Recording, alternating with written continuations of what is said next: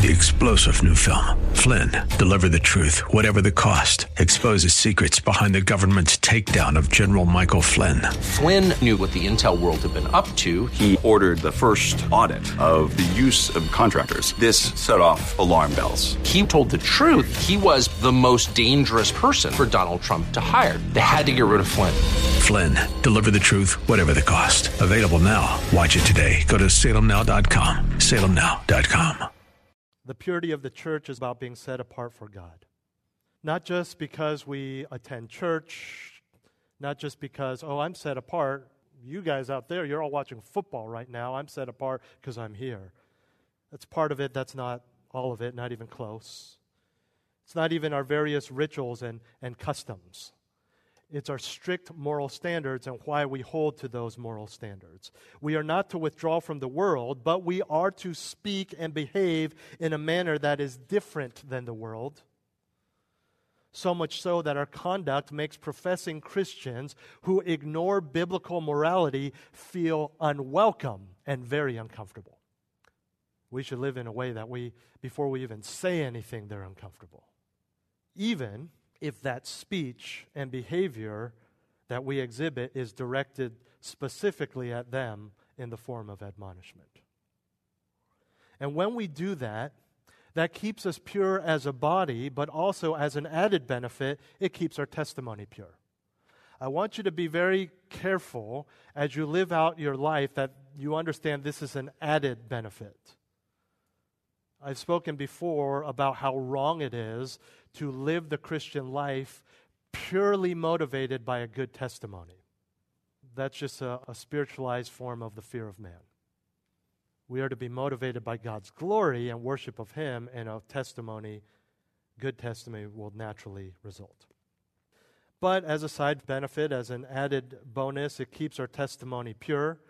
In other words, we don't mar our testimony and integrity in such a way that it hinders our evangelistic efforts. As Jesus said, if salt has become tasteless, it is no longer good for anything but to be thrown out and trampled under men's feet. And sometimes people say, I kind of need to compromise in order to build that relationship for the gospel. And let's say they finally hear the gospel. You really think your friend, your relative is not going to see through the hypocrisy? Are you really modeling the life, the compromise that you want them to live should your prayers be answered and that they get saved? I mean, you don't even need me to say this. Look at all the churches you guys left to come to this church. The seeker-sensitive, the seeker-friendly. They compromise for evangelism. How's that going for them? Well, they're building a new building because they've doubled their congregation. Yeah, how many are saved? How many even know they're sinners? Well, I'm sure, maybe, because they don't preach sin there. You see my point? You may get people to come along, but they're not saved. How can they be if you've compromised the gospel? And so, we must be salt and light. We must keep our integrity and our testimony pure and according to God's word, never letting anyone convince you that if you compromise that you will win more. It just is not biblical. It grieves the Spirit. It makes you the one in power, not God, in evangelism and salvation. And then it keeps the church pure. You need to understand that as hard as it may be for us, these unrepentant Christians have themselves forfeited the right to fellowship. That is a privilege. It is a gift. And for us to fellowship them would be condoning their sin and disregarding the command to maintain the holiness of the church.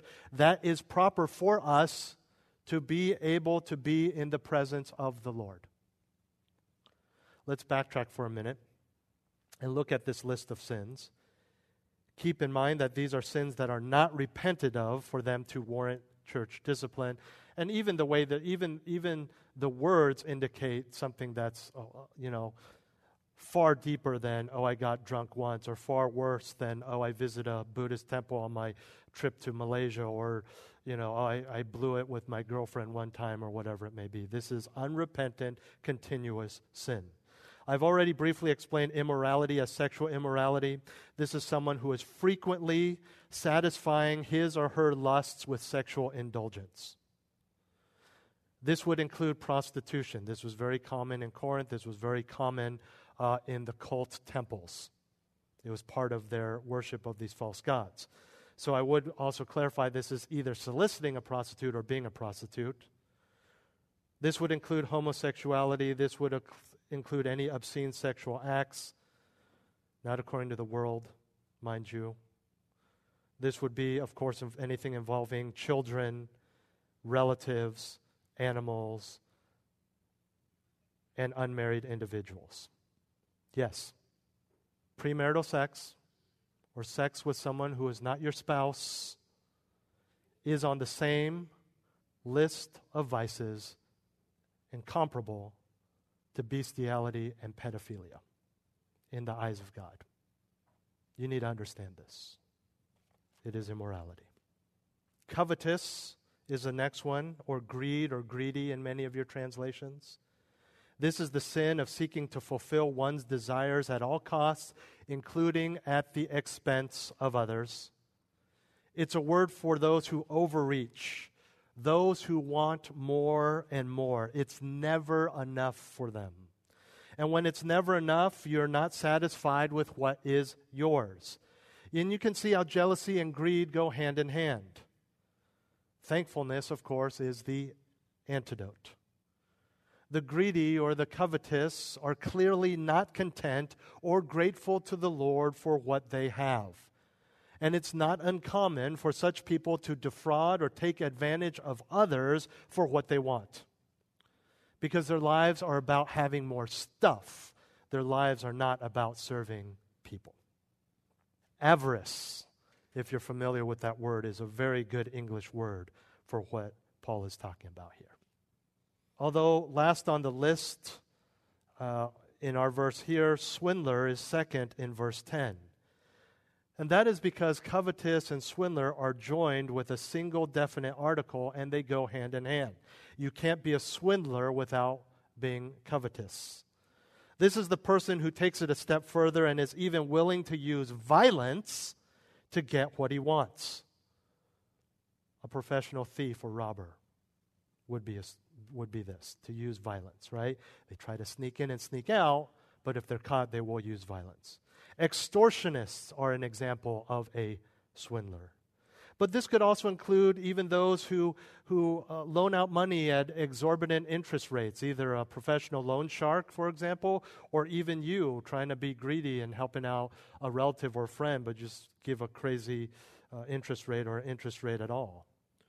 Or even someone who squeezes the poor to make a buck. In Paul's day, the general perception that people had was that the supply of goods was enough only so long as you could convince or suppress the poor to not have as much. And so it was very common to be a swindler. The greedy would come in and swindle, thus threatening the balance of society and causing an even deeper poverty for others because they got rich by depriving and defrauding other people. An idolater, you know what this is, very common in the ancient world. This would have included almost all of the non-Christian population of Corinth. It was a very religious time, not the true religion, but everyone worships some sort of idol, or almost everyone. And an idolater is simply someone who worships a false god. Keep in mind that Paul is referring to those in the church. Remember? Those who call themselves Christians. So there were those who would call themselves Christians, but still follow after gods that, in reality, were no gods at all. Now, the first three that we covered were particularly rampant in ancient Corinth. But he also goes on and says reviler. A reviler is an insulter, someone who's really abusive. He attacks others with harsh and abusive language. This covers all kinds of verbal abuse, and it reflects the kind of coarse language that is not proper in mixed company and was often associated with the dregs of society.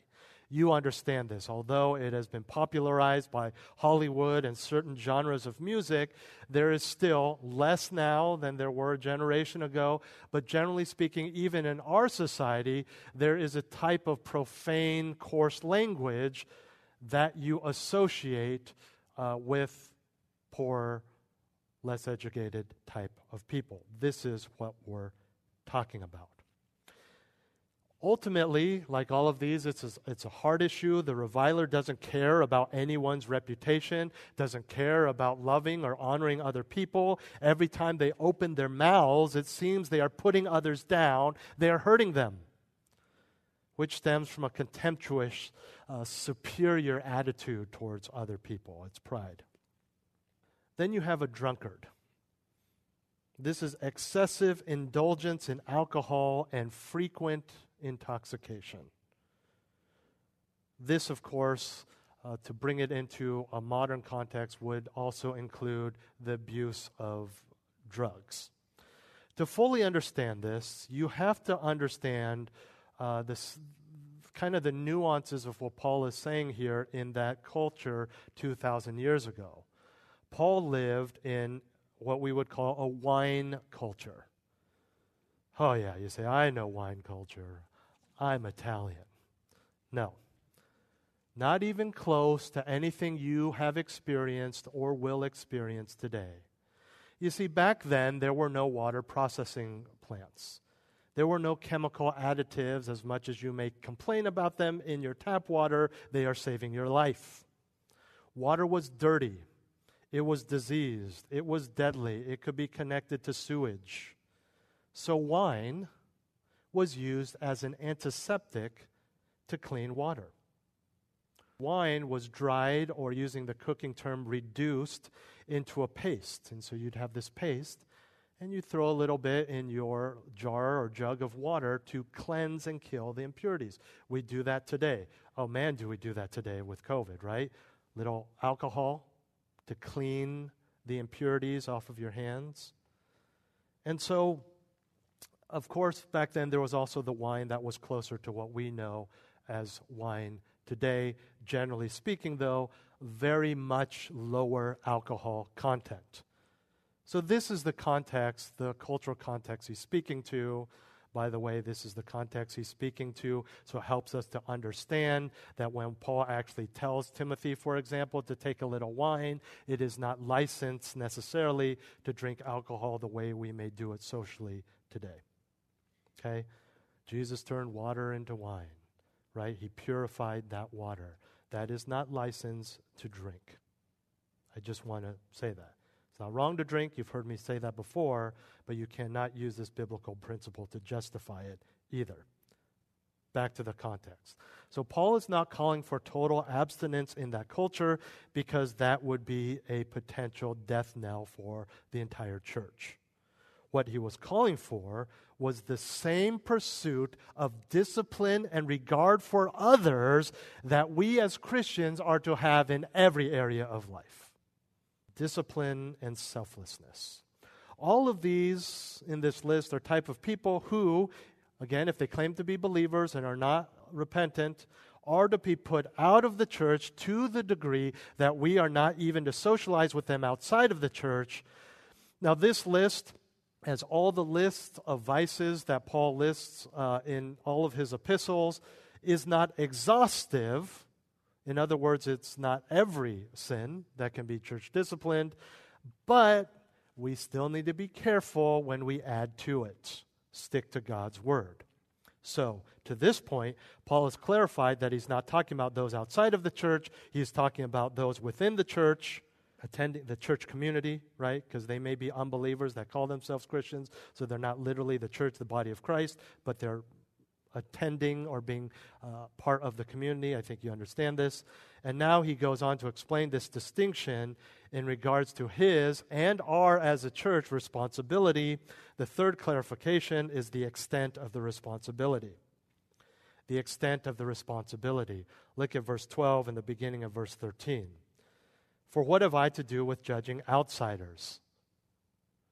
Do you not judge those who are within the church? Verse 13, but those who are outside, God judges.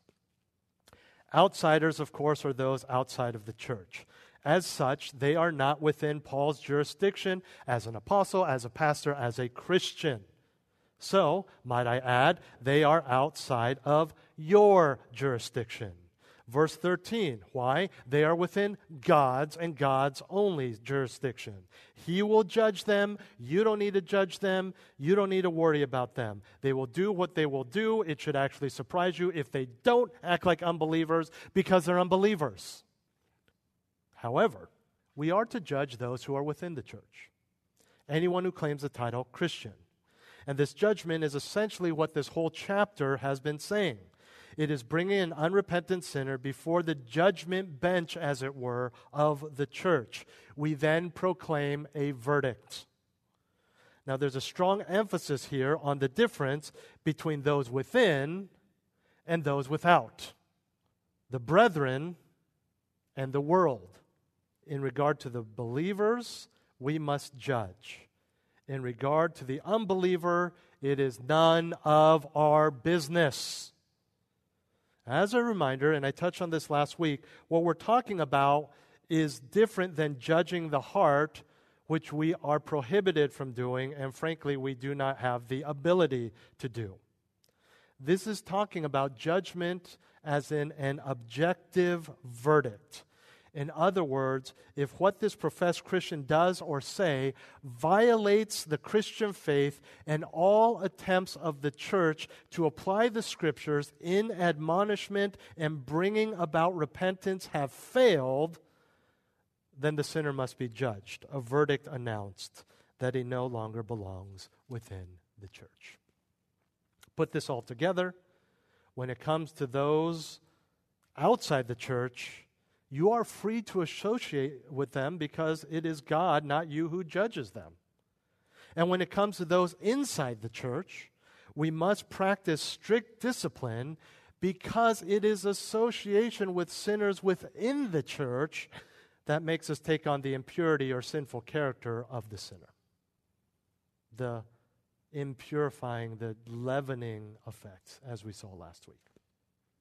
So, the extent of our responsibility when it comes to disciplining others through judgment is confined to the body of Christ. How does that judgment play out? That leads us to our fourth clarification, the explicitness of the removal. The explicitness of the removal. We've seen 3 of the 4 clarifications to avoid defiling the church. The exception to the rule, unbelievers. The explanation of the requirement, believers. The extent of the responsibility, the judging, only those within the church. And now the explicitness of the removal, the end of verse 13, where he quotes an Old Testament passage. When you see all caps, it's because generally they are quoting an Old Testament passage, which says, "Remove the wicked man from among yourselves." Paul again explicitly states what we know he has been saying all along. Remove this unrepentant sinner from the church. This is a quote from Deuteronomy 17:7. There, for Old Testament Israel, there was a theme of something you might have heard before, blood guilt. Blood guilt. This was a corporate responsibility in the tribe or even the whole nation of Israel, all of them responsible for one person's sin. Millions for one. In other words, the whole community was held responsible, even if it was just one among them. That's why it was then the community's responsibility to put him or her out. The purity of the church, the purity of God's people must be preserved. And when every step of church discipline has been taken and there is still no repentance, then the spiritual health and safety of the church can only be maintained with this swift and decisive action. Then the church returns to its pure, holy, unleavened state. And rest assured that since our power comes from God and the health of our relationship with Him, and this is very important, a pure church is a powerful church.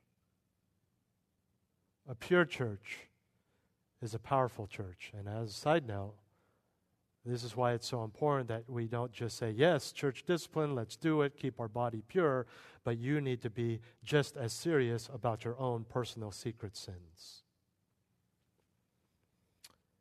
Every sin that we unpacked, that Paul lists for us in verse 11, has parallels in Deuteronomy.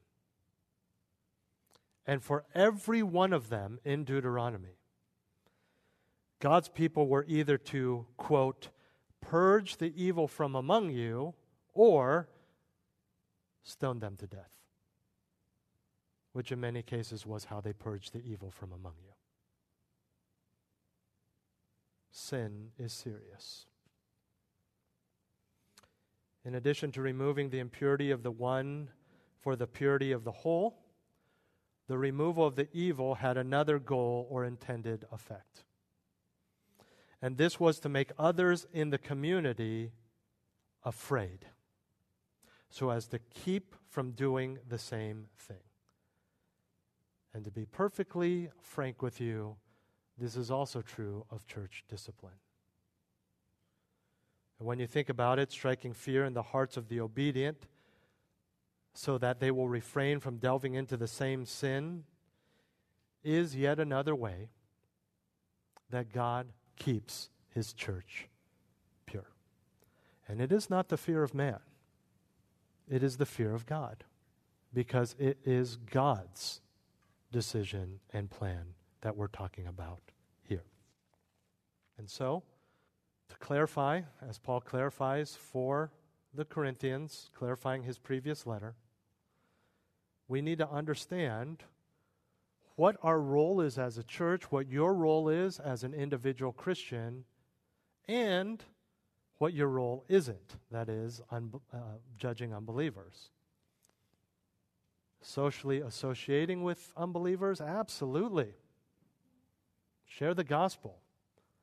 But just be careful that you're not using them because you're just trying to get ahead. Do your neighbors know that you're a Christian? Do your coworkers know that you're a Christian? If it is the case that your neighbors and colleagues or whoever, relatives, are more aware of who you're going to vote for on November 3rd than they know who you worship and serve and will spend eternity worshiping, there is a problem, don't you think? If people know what your job is and don't know you're a Christian, there is a problem. What Christ's blood has done for you is more important than your DNA. Who your heavenly Father is more important, as much as you are to love and honor them, who your biological father or adopted father is. Do you understand this? And so, when we use the world for the unimportant, then you've got it all mixed up, and you have missed the whole point of the gospel. You've missed the whole point of God continuing for Adam and Eve to have children, and to save Noah and his wife, and for them to have children born as unregenerate to be saved by Jesus Christ, to be salt and light in this world. When it comes to those within the church, we are to practice church discipline. But before that, I would hope and I would pray, as there have been in the past, hours, days, weeks, buckets of tears and begging and pleading, bloody knees from beseeching the Lord for repentance. But if it comes to this, we must do what God commands us to do for His glory and the purity of His bride.